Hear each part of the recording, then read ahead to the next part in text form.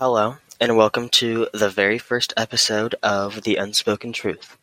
I'm Easton Thomas, a conservative 14-year-old from the state of Ohio. I first got into politics when I was 12 in 2020, and the 2020 election, it was the very first election I remember, and it's just fascinating to me how somebody could clearly steal an election and the people in this country wouldn't stand up and do something about it. I made a Twitter account in August, so I could really just start getting engaged with politicians and just the politics in the United States.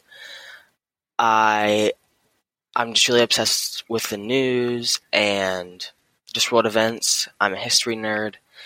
And I just really want to speak out as a Gen Z teen that we're not all like what you see on TikTok and Snapchat or whatever. There is still hope for our generation, and I'm here to kind of pioneer and lead the conservative movement of young people. This is just something I'm really passionate about, and I feel like it really needs to be done because we really need to save this country from how it's going in the leadership of the Democrats.